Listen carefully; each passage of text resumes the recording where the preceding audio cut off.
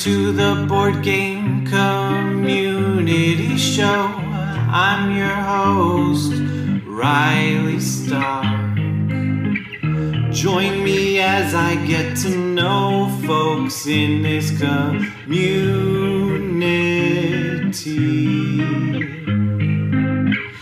They could be designers or streamers, podcasters, YouTubers, publishers, whatever. Really anything with an "er" at the end of its title is welcome here on the Board Game Community Show.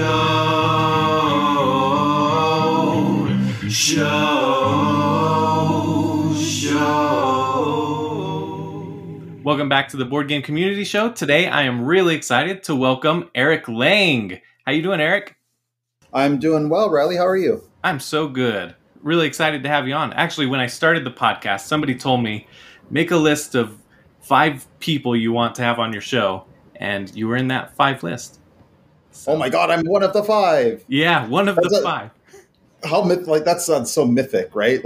Now I feel like I need to be in a manga or something. Oh yeah, there's going to be a poster of you and Elizabeth Hargrave, and so I've had 2 of my 5 so far. Oh, awesome! Yeah. All right, well then in that one, if it's clearly animal themed, I got to be the panda. Yes. Why the panda? I'm obsessed with pandas, and any of your viewers who follow me on social media, probably this is not news to them, but yeah, I've loved pandas since I was a kid, and I love all animals, but I get obsessed with particular animals at any given time, and pandas have probably been my longest obsession. Oh wow, that's really awesome. I'm bipolar, and so I always say that pandas are bipolar bears. There you go. I've actually heard that one. Oh, really? I've actually heard, yeah. I mean, there's so many of these, right? Some people call them the anti-racist bear. They're black and white and Asian, right? And I just call them. I love them because they're totally chill and the most ungraceful, large, theoretically, ostensibly hunter animal that exists. Yeah. I never see any videos of it hunting. You always see it falling downstairs or... That's right, because that's what they do. Yeah. That is so wonderful. That's a great reason to have it be your favorite animal. That's right. This week, yeah. Well, much like board games, right? One of the hardest questions on this show is, what's your favorite board game? Which we might as well do that right now. But it's hard because it changes. Of course. And I'll bet you every other designer you've had... past a certain time, I feel like that most designers are going to dodge the question. I'm going to dodge it too, but I will try to dodge it artfully. Cool. So board games as a medium is something I'm obsessed with. So if you're asked, if you put a gun to my head and said, you've got to answer this, I'd be like, my favorite board game, I'm on the hunt for my favorite board game. And as soon as that hunt's over, I'm done with the medium. Right. So that's the way I would dodge it. Of course, it doesn't even change every day. It changes contextually by mood, right? What's my favorite convention game? Probably Time's Up. What's my favorite game to be obsessed? What is the game I put the most hours into? Probably poker. What is my favorite video game? Clearly World of Warcraft, right? All 3 of those are true and not mutually exclusive to any degree. And see, already I was like, wait, not actually World of Warcraft, but maybe. See, I already want to change my mind. Right? That makes perfect sense. World of Warcraft is the instant answer because it's in my DNA. I think when I think about MMOs, I think through the lens of World of Warcraft. Even though I've played every MMO out there, it's informed my thinking. Is that totally your jam, MMOs? That's what you love in video games? It was. I think World of Warcraft broke me actually on that. I used to love the promise of wide, the endless vista, sandboxy, wide open vista. You can do anything, you can go anywhere. You see those mountains in the background, you can go there, you can explore the world. I used to be the Richard Bartles classic explorer player, right? And then the idea, World of Warcraft popularized the theme park idea, right? Where it just go around and run around and do fun, plan out an activity itinerary and go execute it and just have fun doing it on a casual level. I'm like, yeah, that's what I like. Forget exploration. I just want to go out and I just want to go out and like pick 10 flowers today or go do a dungeon run tomorrow. Like, yeah, I'm quite into that. That's really interesting. Do you ever take that kind of idea into design? Consciously, no. Unconsciously, certainly. Yeah, I never think about a game. Like most of my favorite games, I almost never think, oh, I want to adapt this to another medium or something, or I want to make a board game out of this. Almost never. XCOM was the only exception. Oh, okay. Yeah, that makes sense. I mean, directly, right? Right. That's kind of the goal. Well, and the thing is, it wasn't my idea. Like, I didn't go saying, oh, I want to make an XCOM game. FFG just told me they had the XCOM license. And I was like, oh my God, yes, I got to do that. In fact, it's done. Like, as we're talking, I can see it. Right. Oh, that's awesome. Would you say you spend more time playing? I don't know how much you play video games. Would you spend more time playing video games or board games? Well, pandemic times, video games, of course, right? But otherwise, no board games, tabletop games by far. And you have to break that into play testing versus playing for fun. Playing for fun, not nearly as much as I want to. Play testing, of course, like way too much. Yeah. Playing for fun, we actually do as a discipline. In the before times, my wife and I used to go, like we used to have a discipline where every Thursday night, was it Thursday? God, I don't remember. No, it was Wednesday. Every Wednesday night, we used to go to the local game store, whether or not we felt like it, because I work on games from 9 to 5 every day. And at 5 o'clock, the last thing I want to go do is go play some games after I've been working on them all day, right? We're like, no, we're going to go to the game store, and we're just going to go, like, because they had a game night, right, where that 40 to 50 people just hanging out playing games. I go sit down with a table, play some games. And I never felt like it. I was all like, oh, God, can we just watch Netflix or something? But by the time we get there, I'm instantly glad we were there and love it. And that's why, but it has to be discipline. The getting out of the house to do it in the first place is actually discipline now. Yeah, that's awesome. And as I say that, we haven't done this in over 2 years. So thanks for the reminder that I should reenact that discipline when things are safe to go out again. Yeah. How are things where you are? I'm in downtown Toronto, and this is pretty much ground zero for this situation. But it's bad, right? But of course, like everybody else, we're opening up quite a bit. My wife and I are a little bit more cautious than government standard, right? But we go out to eat occasionally and generally off hours and stuff. So we're slowly inching back toward the before times, but not quite. I haven't gone to a game store. I haven't gone to a big gathering or anything like that. And we very rarely have friends over. Oh, okay. Wow. Yeah, that's still pretty intense. But that'll change. I can see that changing. I wish we were more like that here. I get that. In more rural areas, like I do get it. Like my wife lives in, my wife comes from New Brunswick, which is one of the Atlantic provinces of Canada. And for the longest time, they had no cases, like because they closed their borders to everybody else. So they had 0 cases for a long time. So when we went to visit last summer, it was the before times. We were like, you had no idea we're in the middle of a pandemic. We still wore masks at the hotel and stuff, but it was really easy to just kind of slip back into normalcy because there just weren't any cases around. Yeah. And that was a great reminder of like, we're really vigilant about this stuff, right? But even after a week there, I was like, there were times where like, leave the hotel, forgot my mask. I'm like, oh my God, we just slipped back into that way too easily. Right? It's really interesting how that happens. Right. And I would take off my mask if we were like playing a long game with the same people at the same table, because it's kind of like... Sure. Or if you're outside in fresh air and stuff. Yeah. Yeah. Absolutely. Yeah. One of the first things I usually ask is how you got into board games originally, which I'm sure you've answered a million times. Sure. So I'll give you the origin. I will give you the I try to dress this up every differently because you're right, it is pretty canned. So my origin story is way back in the day when I was a wee lad. I used to visit my grandmother in Germany every summer. And she lived in a small town called Neuss, which is right next to Dusseldorf, actually very close to Essen, which is where one of the big conventions are. So we'd go to visit, and we were very close, and we played a lot of board games, but they were really bad mass market German board games, right? The one I know is a game called Mensch ärger dich nicht, which is German for "Don't get so upset." And really, it's a mix between frustration and sorry, right? It's just a bad Parcheesi variant. It's even worse than Parcheesi. It never ends. It's awfully boring, and it's actually still in circulation in print today. But whatever, I'm gonna trash it. It's terrible. That's fine. And so, because I valued this time so much, but I hated the game, I was already like, I was a creative kid, and I always wanted to modify stuff, right? So I was like, I just started modifying it, put in robots and dinosaurs, and make the game end. I'm like, this game's more fun when it ends. So ever since then, I was messing around with stuff, and I would invent sports to play with my friends in school. And then I hit Stratego. Stratego, when I was about 10 years old, when I discovered that was my first quote unquote, I don't want to say real game, that's so elitist, but you know what I mean, right? It was my first exposure to a strategy game by our modern definitions of what a strategy game is. And it blew my mind, completely blew my mind.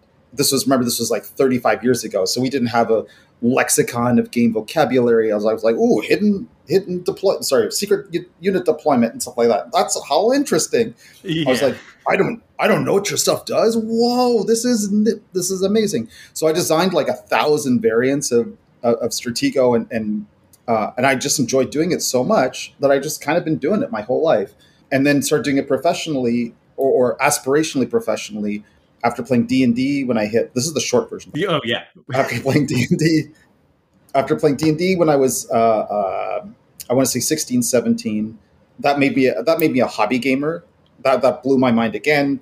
And in fact, a lot of my circle of friends to this day comes from those early D&D days.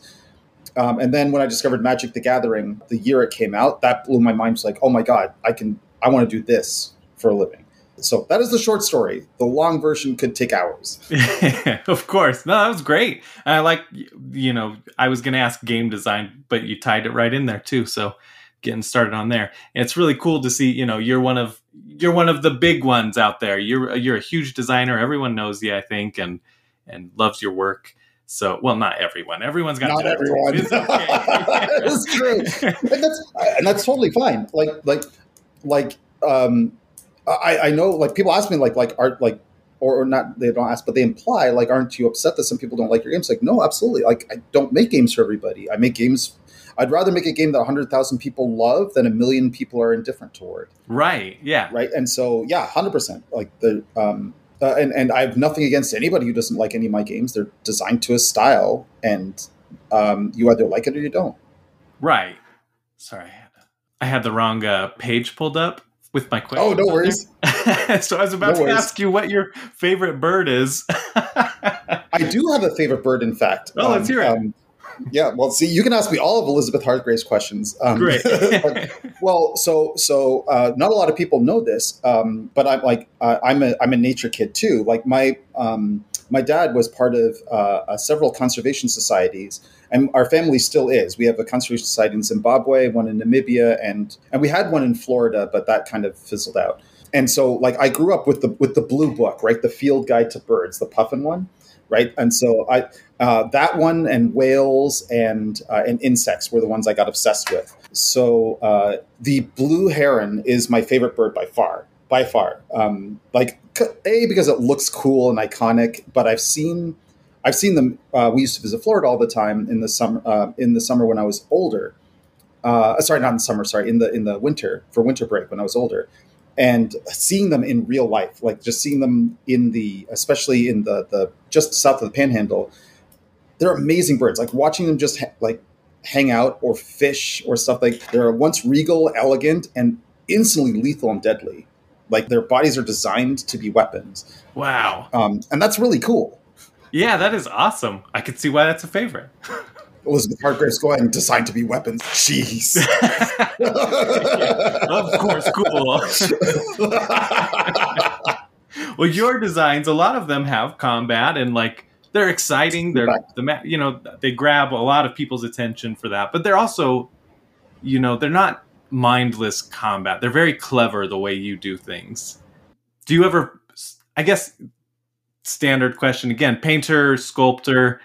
Are you adding things or are you taking away things when you start designing? So yeah, it's interesting. I don't remember being asked the painter sculptor question framed exactly that way. Neither, I guess. I mean, like, I guess I could pretentiously say I'm a bit like Michelangelo, where I'm like, I just keep chipping away at I see the game and I keep chipping away the negative space until the game exists. But even that's not really super true. I'm inspiration focused, so I'll come up with something that some part of the game that's vivid, right? That's super vivid. And it's always focused on people at a table. And so at some point, I'm imagining, like as you mentioned, right? My games I generally like games that are over the table interactive, player to player focused, right? Where the game facilitates. And so I'm usually envisioning some kind of interaction between players, something unique and fun that I haven't seen before, or something I just get obsessed with. And then sort of carve out, like, then I'm like, if I get obsessed with that, I'm like, well, what game is this? What actually is this? And that's how I work. That is the driest way I work. But sometimes it's as simple as, like with the Mythic games I did, like I grew up reading different mythologies of the world from this German children's book. So it was really, really weird and twisted. And I had no idea. I just thought this was what it was. And so my interpretation of those mythologies is where the Mythic series came from. And that wasn't like any particular moment. That was just at some point I was like, why haven't I done a Viking game yet? I should do a Viking game, raw. But I'm almost like the inspiration almost never comes from like a mechanic, right? I'm never going to go to Board Game Geek and go like, ooh, worker placement. I wonder what I would do with a worker placement game. Almost never. Right. Now, having said that, recently I've been working with a lot of co-designers, a lot of new co-designers. That was one of my goals. Co-designers I've never worked with before. And a fair number of them are mechanics focused. So I have been doing a little bit of that lately. Honestly, I haven't been enjoying it, but I've been enjoying working with them. So I'm sort of helping them along with their exploration. And I'm actually finding myself to be the Achilles heel in that partnership, because I'm like, whenever I approach things mechanically, like all I see are options, right? Like I've been doing this a long time. So I know, like, I know how mechanics and dynamics interact. And so I like, if we're only talking abstract mechanics, I'm usually the guy like, well, all right, well, here's a million ways this can work. Here's a million ways this can work. Anything spark? Like, yeah, it works. Do we care? I don't know. Like, why don't we just keep exploring options? And that is not enjoyable to me at all. Like, yeah. I enjoy the focus, the inspiration-based focus. Like, I see a target, I go for that target. And if we don't hit it, or if I get distracted, or I see a squirrel or something, then I'll go do something else. I've heard you talk about playing games or making games based on emotion rather than intellect, or playing games, or both ways, I guess. Do you design that way? I mean, not consciously, but yeah, like somebody once said, I wish I remember who. It was probably Wolfgang Kramer. Almost every wise thing I've ever said comes from him. But like somebody once said, like players think they play games because it makes them feel smart, but players play games because it makes them think, but players really play games because of how it makes them feel, right? And that's universal. That's almost any activity you do, but it's true, right? Like you can run any puzzle, any complex puzzle, like to make you only think. But why are you playing games? Why are you playing with other people? There are other factors at play, right? And it is emotional at the end of the day. Like what specific. I don't sit down and like brainstorm, what emotion am I chasing now? I want a game to make you afraid. To me, that's mechanics focused design, but just for EQ rather than IQ. But if I get inspired by something, yeah, I chase it based on how it makes me feel and whether it ignites my passion or not. And then I use the intellectual part of it just comes from decades of training and experience. Right. So I do like Richard Garfield, I design by gut 100%. But I know that having done this for a long time, my gut's pretty honed. Mm-hmm. So I can usually put something in, I can usually throw a game into the subconscious for a while and then like not think about it for a week and then come back and say, all right, what you got? And boom, sometimes there's a game. Oh, wow. That's awesome. Sometimes it's nothing. Sometimes it's garbage. Well, sometimes it's nothing. Sometimes like, oh, I didn't think about it at all. In which case it's usually a good sign for me to go, all right, I guess I wasn't that interested in this anyway. That makes a lot of sense. That's really interesting. I never kind of thought of that way, but not everybody works that way, right? But this is how I've worked. And it took me like over a decade to realize that's how I work. Introspection is hard. Yeah. Well, and that's, I think, the way a lot of people have to do it. Like people used to tease me because I would design rule book first. And, sure, that's valid. Yeah, and I would feel self-conscious, and I would try doing it the other ways, and this mess would come out. But then if I design rule first, it's like presentable by the time I get it to the table, so yeah, everyone designs differently. The best thing about this craft is that there are as many valid processes as there are designers. And I've never worked with a designer who thinks just like me. And thank God for that. That's amazing. Right? Yeah, we need totally different views. We need different ways of doing it. There's no number one way. Everyone's got different wind conditions. Everybody's got different ways to do it. Some people are just happy designing games for their friends or themselves. That's right. Yeah. That's right. You did talk about, you don't design based on mechanics, but you've been making efforts recently, last couple of years, I guess, to do family weight games, which I think has been a really interesting thing because it's, you're known for those big fancy games. Yeah, that's true. I am big box guy. That's right. Big box guy. Yeah. And so it's been cool seeing that, I love Marvel United. A lot of people don't like it. I love it. Or, it's a mixed bag. Sure. And other games that you've done, Sidekicks and stuff. How's that been feeling? Has the family weight games been a challenge? Do you feel like sometimes you make it too heavy? Oh yeah, absolutely. Well, so here's the thing that I guess a lot of your readers don't know. I've been designing family games as long as I've been designing everything else. Ever since I started, my back in the day, even back in the FFG days, I designed a game called Senator and a game called Frenzy. And I also did co-design or edit or development on several of the small, what FFG called the Silverline games. I love those games, right? I worked on Quicksand and Scarab Lords and all that. These are probably titles that nobody knows yet because they're 10 years old and out of print. I've always had an obsession with that weight of game, right? If you had to put a label on it, Gateway Plus is kind of my sweet spot, right? I love to design big games and I like to design small games, party games. But this recent focus mostly came from Ankh. Ankh is a game I'm incredibly proud of, but it broke me. Something in me broke at the end of that. After 2 years of designing and developing that game. That, of course, and that being the 8th game in a row I designed in a 3-year span at CMON, something broke in me and was I can't do big box for a while. I need a break. I need to not be thinking about big box games for a while. I'm going to only focus on these other types of games. And then I ended up broadening that to not just Gateway or Gateway Plus, but even to Mass, because I've loved party games my whole life. Time's Up is my favorite convention game. I love Taboo. I love Balderdash. I love these kind of games. But I've never liked my own ideas for them. So I'm why don't I just immerse more in that field and just try not hating my own ideas. I'm not there yet. I still hate most of my ideas for party games, but I'm trying.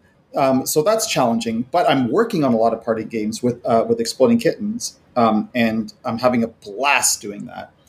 For party games, I think I'm more of a developer than a designer. I don't like my ideas for hooks, but I've gotten really good at developing hooks from other people into games that deliver on the promise of that hook. Oh, that's awesome. So that's a nice place to be. Now, your question was, what's it like working on these gateway games? It doesn't feel different to me. It just feels a little bit more focused because I'm not also working on big box games on the side, big box lifestyle games.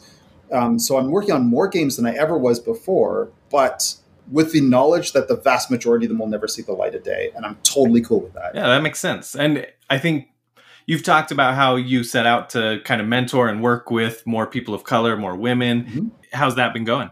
It's been going great. So it's interesting. Yeah. So I thought my original plan was I want to mentor more. I want to do more mentoring. And I thought that would lead to more co-designs.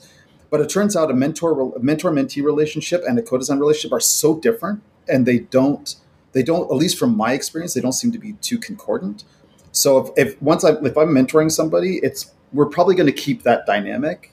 And I mentored a number of designers that have gone on to successful careers right now, amazingly successful careers, like Omari Akil and Fortessa Elise, and I'm so proud of what they've been doing. I find that part very, very fulfilling. And I learn a lot from them, right? It's not like mentorship's a two-way street, right? I'm not like the old man with a beard on the mountain, passing down wisdom of the ages. it is a back and forth, and I'm learning a lot from their perspectives as well, which I really, really enjoy. Partnerships, I've just been broadening that a little bit. I've finally designed games. I've worked on games with women now, and I've worked on games of I've always worked with people of color, but not that often, because usually there's one or two others that were prominent. But now, I don't really think about that anymore. I don't have to intentionally seek anymore. It just kind of happens naturally. That's great. That's great. Most of the games I'm working on right now, 8 out of 10 games at any given time are co-designs. And I'm enjoying that, even though most of them also lead nowhere, and that's fine. It's journey, not destination. Yeah. Oh, that's really cool. I like hearing that. I like hearing that you don't have to seek it out. I think the last thing I heard was 2 years ago, pretty recently after you left CMON, and you talked about doing that. So this is the update for me. Well, so I was doing it while I was at CMON. I just wasn't very vocal about it because I didn't want that, CMON, CMON's been very, very supportive of this, right? But they don't companies of that size, especially big international companies who already have very diverse employees, they're not really into what the angry kids call virtue signaling, right? And I get that, right? You don't have to sit there and brag about it; just do it, right? And I respect that point of view, and so I didn't want to be going out there and talking about it and then having CMON get the blowback for it. So I just I'll just do it quietly, and I'll just influence opinions quietly. Yeah, and I've internalized this so much that it still takes effort. I'm not saying that I can just default to the way I was before, but I've internalized the process of just being more active and more seeking, that it just comes naturally. That makes sense. And I think I've earned the trust of more marginalized communities. So which takes a while, right? So there are more people who will come to me knowing that I'm generally acting in good faith, and we'll work if we can. We'll work together if we can. That was something I wanted to talk about today. You've talked about vocalizing stuff more, and you get pretty political on Twitter, which I love seeing. But also you do, I think you genuinely see sometimes somebody trying to have a good faith argument, and sure. you'll engage, and even if you don't agree with them, and I see conversations happening, and at a certain point, sometimes they might reveal that it was not in good faith, but. Sure. But I really respect that you've been doing that. And I know it's been hard because apparently you've been receiving threats and other things, right? Oh, sure. Yes. Yes. But however, I worked in video games for several years. Compared to video games, nothing. Oh, really? There's nothing. No. When I was and that's a statistics thing, right? I don't want to downplay. How toxic the community can be. Sure, of course it can. But in video game, when I worked on a trading card game for 2 years, Duelist, right? For 2 years, I got death threats once a month, right? And that has nothing to do with the political side of it. It's just it's a really, really large community, and a very large passionate community. So statistically, there are going to be more broken actors that just lash out at you, and that's how it works. But compared to my skin has thickened so much from working on those days. Like some troll coming at me on internet, fine, it's annoying, sure. It bothers me more when it bothers me more when my friends get backlash from my interactions. Right, because the same trolls who won't necessarily come after me will go after friends of mine with smaller followings. So that's the exhausting part. So I just have to be a lot more careful, a lot more diplomatic than I used to be. Yeah, well, that's interesting. Stuff you don't. I mean, obviously, I don't have to think about that, which is why I think it's important to talk about and make sure people are aware, including myself. Oh, sure. Being public's a blessing and a curse, right? You get influence. You get everybody. I have a feeling that everybody kind of wants to change the world a little bit, right? To some degree, right? And very, very few are blessed with either the platform, the influence, or whatever you want to call it, to do something about it. And so, yeah, it's absolutely, in my opinion, it's a responsibility. If you get some influence, if you've climbed up the ladder, it is 100% your responsibility to hold it back down for others.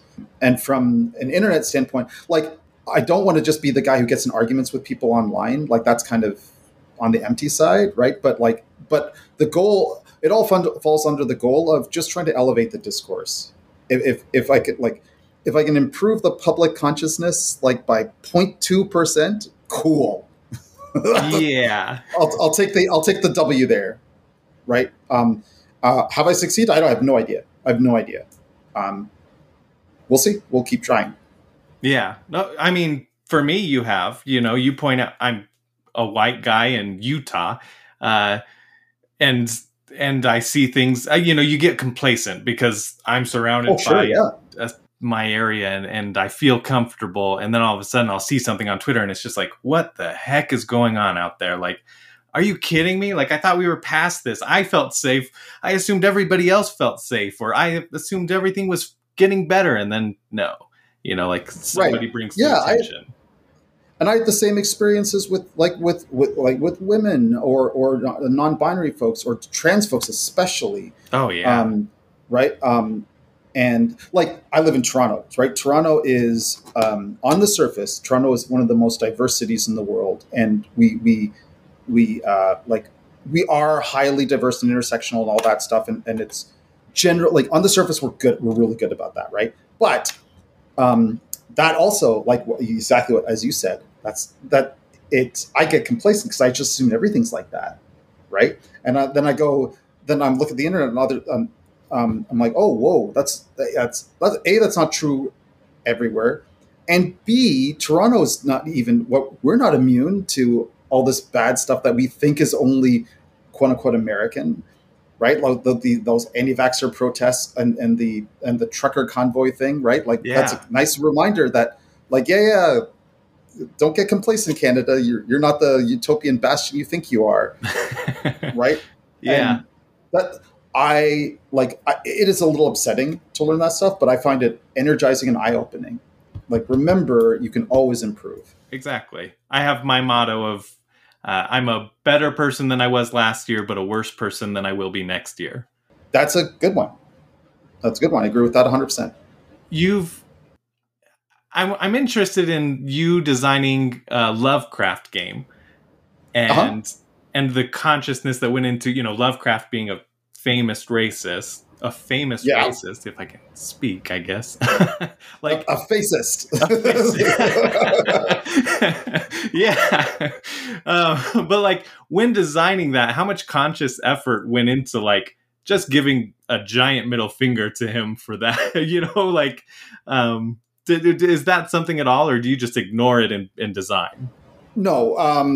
So look. So Lovecraft's a great topic, and it's a really deep topic. And so in order to treat it with the respect it deserves, I feel like it could have its entire hour. But the short version goes like I've been designed. So I've enjoyed Lovecraft forever, right? Like I've ironically.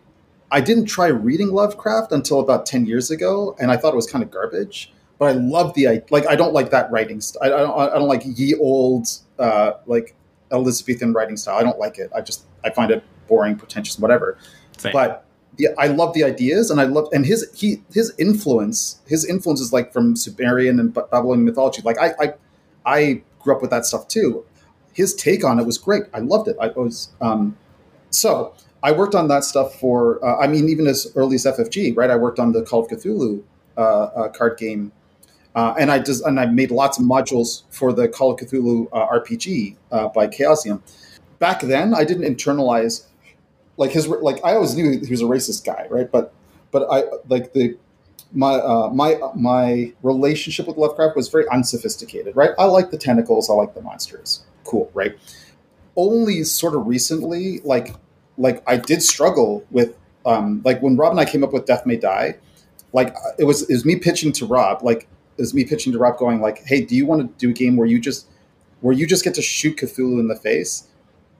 And he's like, hell yeah, I do. Like let's just do the action thriller version of this game using the tropes, using the surface tropes and stuff. But the consciousness there just went into, I'm going to quote unquote ignore the racism, not by pretending it didn't happen, but by populating our universe. Like Death May Die is not the Cthulhu mythos. It's it's like FFG's Arkham Noir series, right? They developed their own IP inspired by that. So we developed our own IP, designed the way that somebody with modern sensibilities would. Like there were people of color and women in that time. They existed, and there.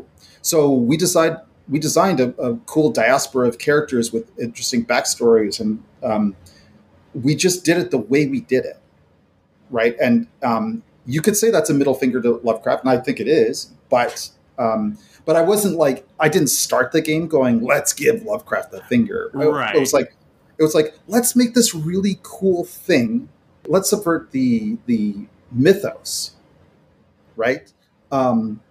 In a way that gamers would find interesting, right? Let's break the fundamental rule of you can't kill Cthulhu. We're like, no, the only way to win is by killing Cthulhu. Right. Yeah. Right. Let's see if that flies. And I knew that was going to be divisive, and that got me excited. Yeah. Did you get much kickback on that? Oh my God, yes. Oh really? My God. Yeah. Oh, 100%. Of course. And rightfully so, right? It's a perfectly valid opinion for somebody to go, this game like pees all over the mythos. Yes, you're right. You're 100% right. Like we're not actively disrespecting it, but we're not respecting some of the tent poles that it's based on, right? Of course not. We're taking the aesthetic and building the aesthetic and some of the tropes and building a new universe around that. And some people would totally hate that, and that's a totally valid opinion.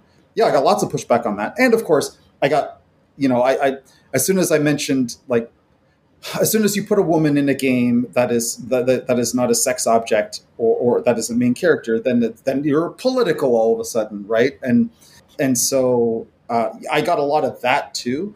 Those I ignored, right? Those I'm like, fine, whatever. Like, good. I'm glad you're upset. Stay mad, right? Yeah. But I have nothing against like anybody who legitimately doesn't like this treatment of the IP. Sure, of course. Like it's not for everybody. Interesting. Yeah. No, that's a good approach. I don't think I've ever heard anybody knock the game. Like everybody that's actually played it is just loved it. Well, the game is, I mean, like, all right, pardon me for being humble. The game is great. Like, like I don't say this often, but like we started the game, like I was working with Rob, and because Rob at the time was typecast, right, for being the legacy guy. And one of the things I was sort of subconsciously trying to subvert is people going like, oh my God, Eric and Rob doing together, they're going to blow off the doors, make the most innovative game ever. I'm like, no, let's just make a fun game. Let's make fun comfort food, fun, highly polished comfort food. That's just fun. Yeah. Right. And that was our North Star for this game. Of course, we did a lot of innovation in the game, but most of that was honestly in the way we packaged it, in the way we in the meta, right? The way that the game was, the scaffolding around the game. That's where a lot of the innovation came in. But yeah, we weren't trying to invent a new genre. We weren't trying to blow the doors off. We're like, no, this is just fun. Yeah. Right. Let's make a summer blockbuster that plays like, and I think we did. I think we succeeded making a good summer blockbuster. The development team at CMON, led by Marco Portugal, deserves a lot of credit for this. Like, they played, because of how modular the game is, they played it over and over and over and over and over again. And their job was to basically take the work of two veteran designers and go, hey, like, you're not delivering what you promised here. You've got problems here, and they have to like fight for that, right? And then and we have to fix it around them. They basically have to, and kudos to them for standing up. And I think it was great. Like developers never get enough kudos, and in this particular case, you can see Marco's fingerprints all over it. So great job. That's awesome. That's good to know. A little insight there. Kind of along those lines, is there a game of yours that you, I mean, I want to say like to play, like hopefully you like to play all of them because you design stuff you like, but like, is there a kind of... Oh, that's not true. Yeah. There are games of mine that I don't enjoy at all anymore. Oh, okay. Or at all. I've definitely played games that I am neither proud of nor enjoy. And some games, no. some games I'm proud of and don't enjoy, and some games I'm proud of and enjoy, and some games that I enjoy but I'm not proud of. I'm pretty much all over. I've covered all 4 quadrants there. Yeah. And I'm sorry, your question was, do I like games of mine that I enjoy? Yeah, like is there something you still play pretty often, or? Yeah, so there's a sweet spot I've noticed. Like right after a game comes out is the period I hate it the most, because that I have the most development trauma around it, right? Ankh is in that place right now, right? Yes, I stopped working on it a year ago, but the development trauma of that game is still very fresh, right? Like when I play that game, all I see is the months and months and months of like unfun we had to play through to get to where it is now, because that game is so precariously and finely balanced that like anything changed would be completely off the rails and terrible. Ooh. I played all those terrible versions, right? So, right. So, PTSD. So 100%, right? So I take it. I'm proud of it, and I'm going to enjoy it again in a few years. But right now, don't want to play it. Blood Rage, it's been long enough. I can play it for fun. Like, I don't remember most of the development anymore, which is interesting because in that game, I was the designer and the developer. I didn't even have a development team. It was just me and Tiago Arana as my producer. It was a 2-man operation. And so, like, even though I was more traumatized by the development of that game, it's been long enough. I'm like, I can look at the cards and actually honestly go like what the hell was the designer thinking, right? Like I can actually play with that kind of detachment. Rising Sun, almost there. So God, I'm going to get in trouble for this, but Rising Sun is a game I am intensely proud of, but I don't enjoy it as much as I would like, and it's nothing to do. Like, I love the game. I'm proud of the game, and I love the way the game comes together. I'm just terrible at it. I'm awful at it. Like, as a player, it is one of the 3 games I've designed that I'm the worst at. And I can't win. I cannot win that game. And there's a, like I know winning is not the only reason to enjoy a game, but if you always lose, that diminishes a little bit, right? Yeah. And so I don't enjoy it as much as I could, I think. I still play. I've gotten back into Dice Masters. It's been a long time. Like Dice Masters, it's been so long that like I can just play it for fun. Like if you come to me with if you come with me with Dice Masters, I'll play anytime. Yeah, those are the examples I can think of like off the top of my head. But right now, I have 2 out of God knows how many games in development that they're not even finished yet, and I'm playing them for fun. Oh, awesome. Like, just for fun. Like, we're done development. We don't need to work on it anymore, but I'm just playing it for fun. Yeah. Even with all the trauma. And I'm like, it's almost a little sus, to be honest.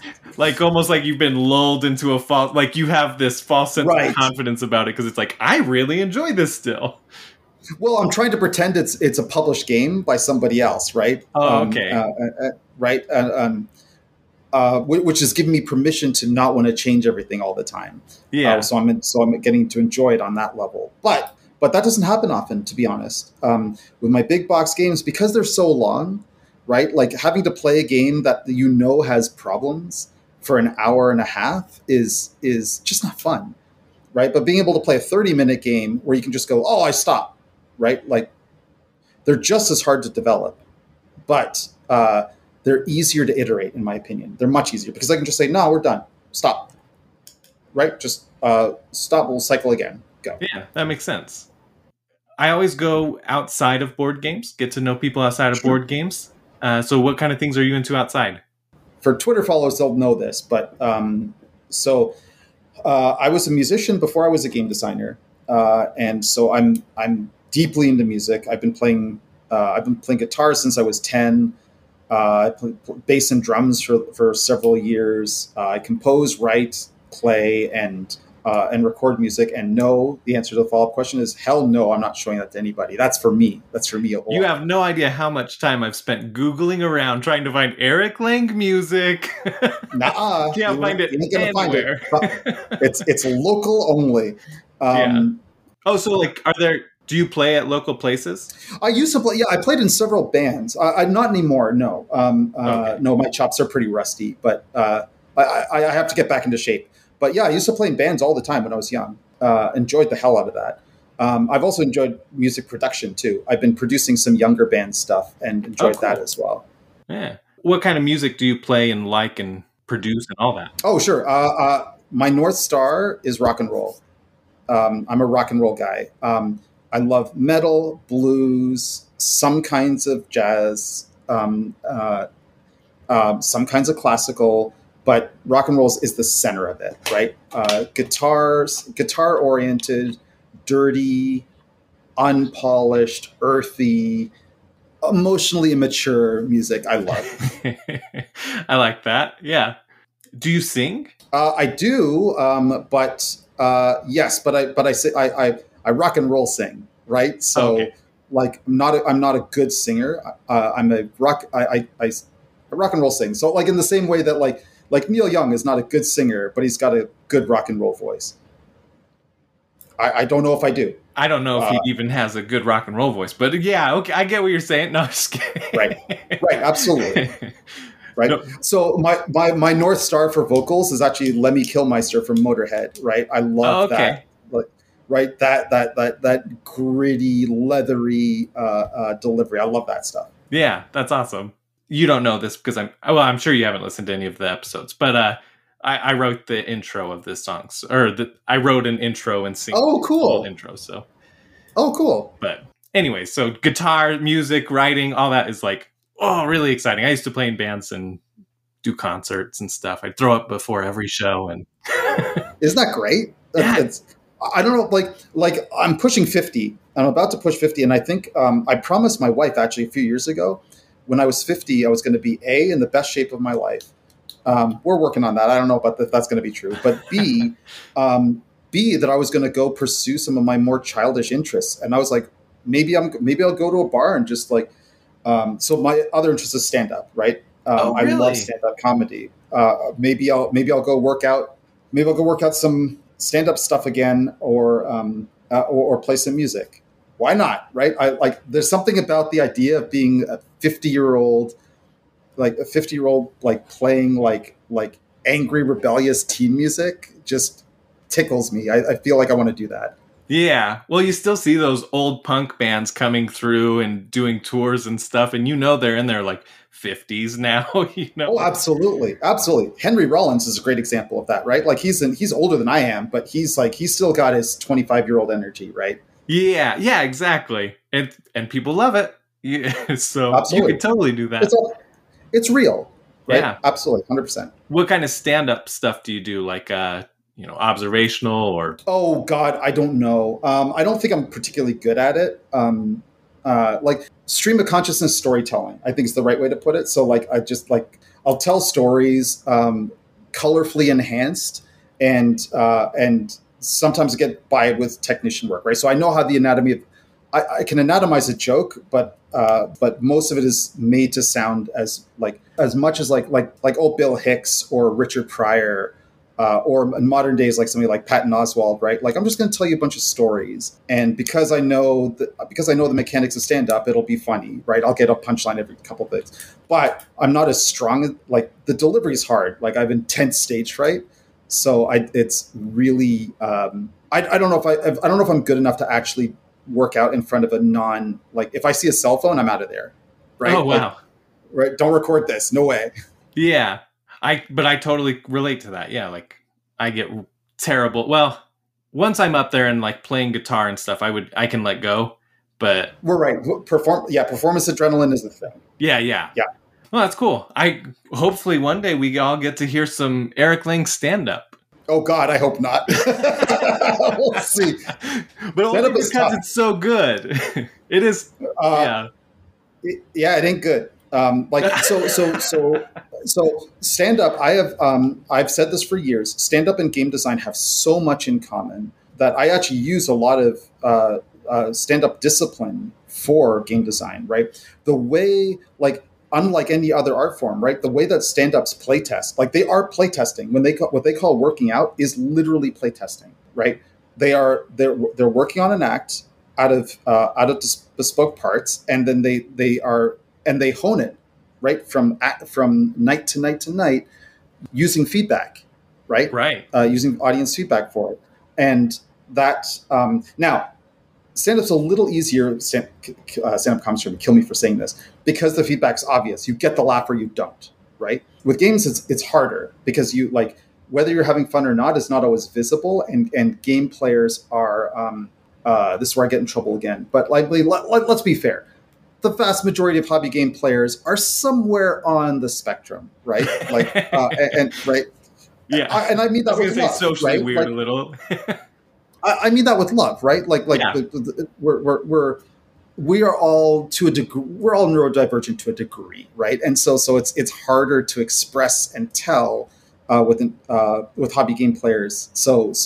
But developing the instinct to tell whether somebody's having fun, regardless of how they vocalize it, I got that from stand up. Oh, okay. Right, I got that from like gauging, like watching, observing, gauging, and pulling from energy. Yeah. It's 100% stand up technique. Yeah, that makes a lot of sense. That's clever. Sorry, I got distracted on and honed in on these things because I got so excited. Yeah, it's all good. Yeah. What other things do you enjoy doing? I'm also a writer. Ironically, not a highbrow writer, right? I don't want to write the great American novel. I'm obsessed with the screenplay form. I want to be a genre TV writer forever. Like, I just want to write cheesy genre TV. Mm-hmm. Love the form. I've written several scripts. In fact, I don't know if I should say this, but I'm sure if you search the internet hard enough, I made home movies that were done with with friends in the studio. They're bad. They're all bad, but they're probably out there somewhere. I've filmed a bunch of television shows, some shorts. I love that form. I don't know if I ever want to go back to it, but I definitely enjoy the act of creating a script.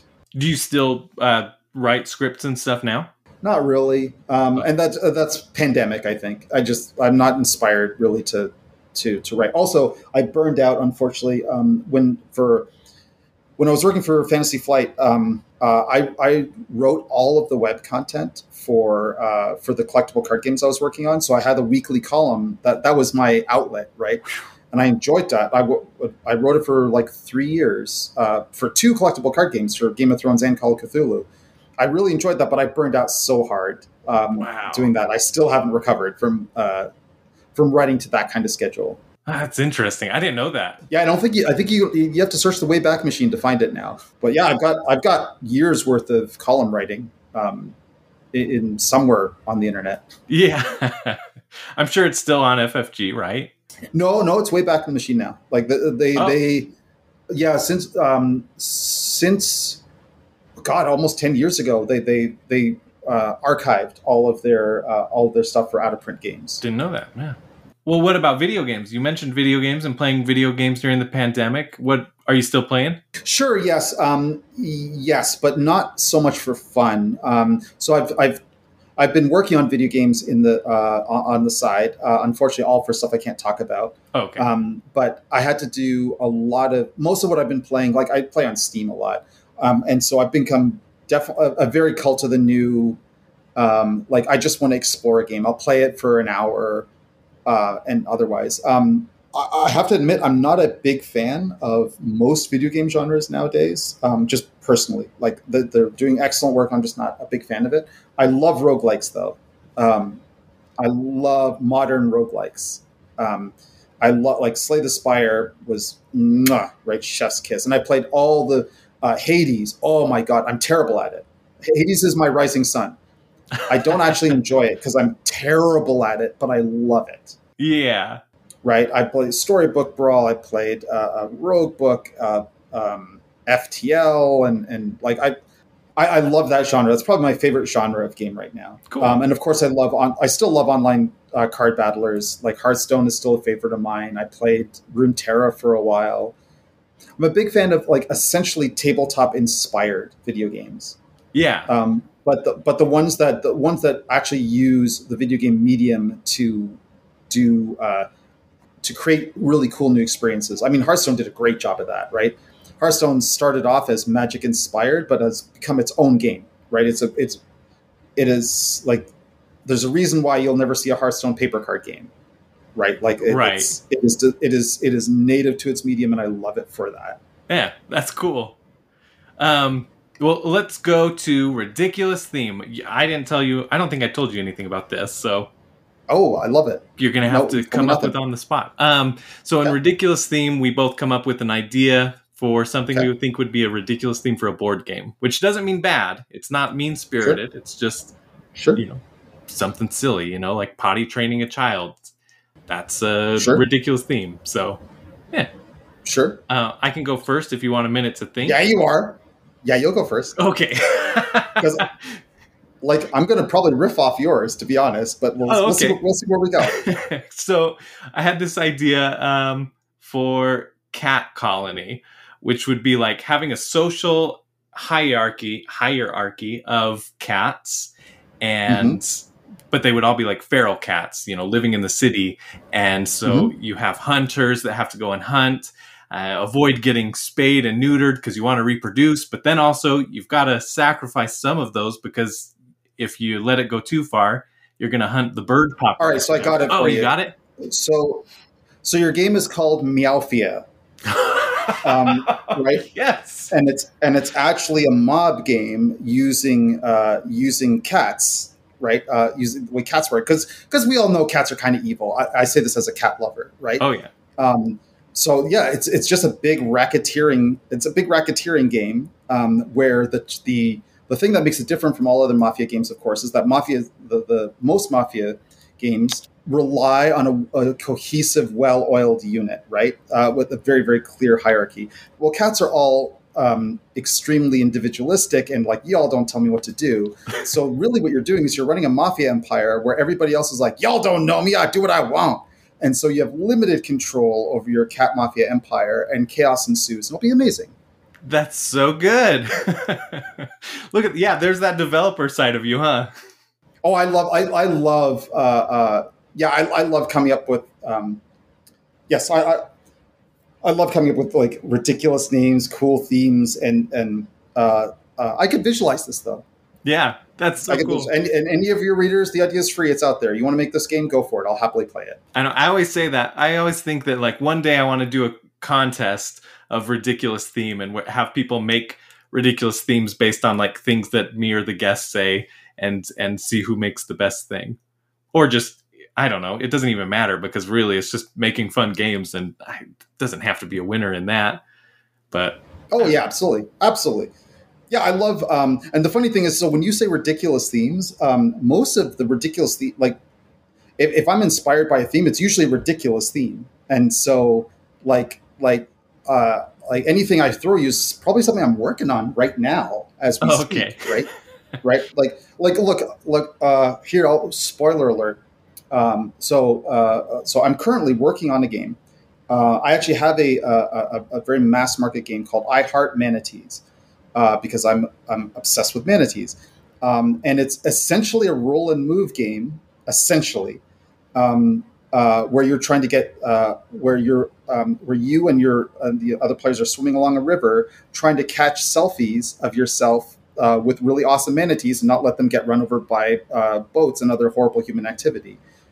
The rules are one page. It's a 110 deck of 110 cards, and adorable little manatee meeples, and a little player board for your selfie board. That's it. It's super simple.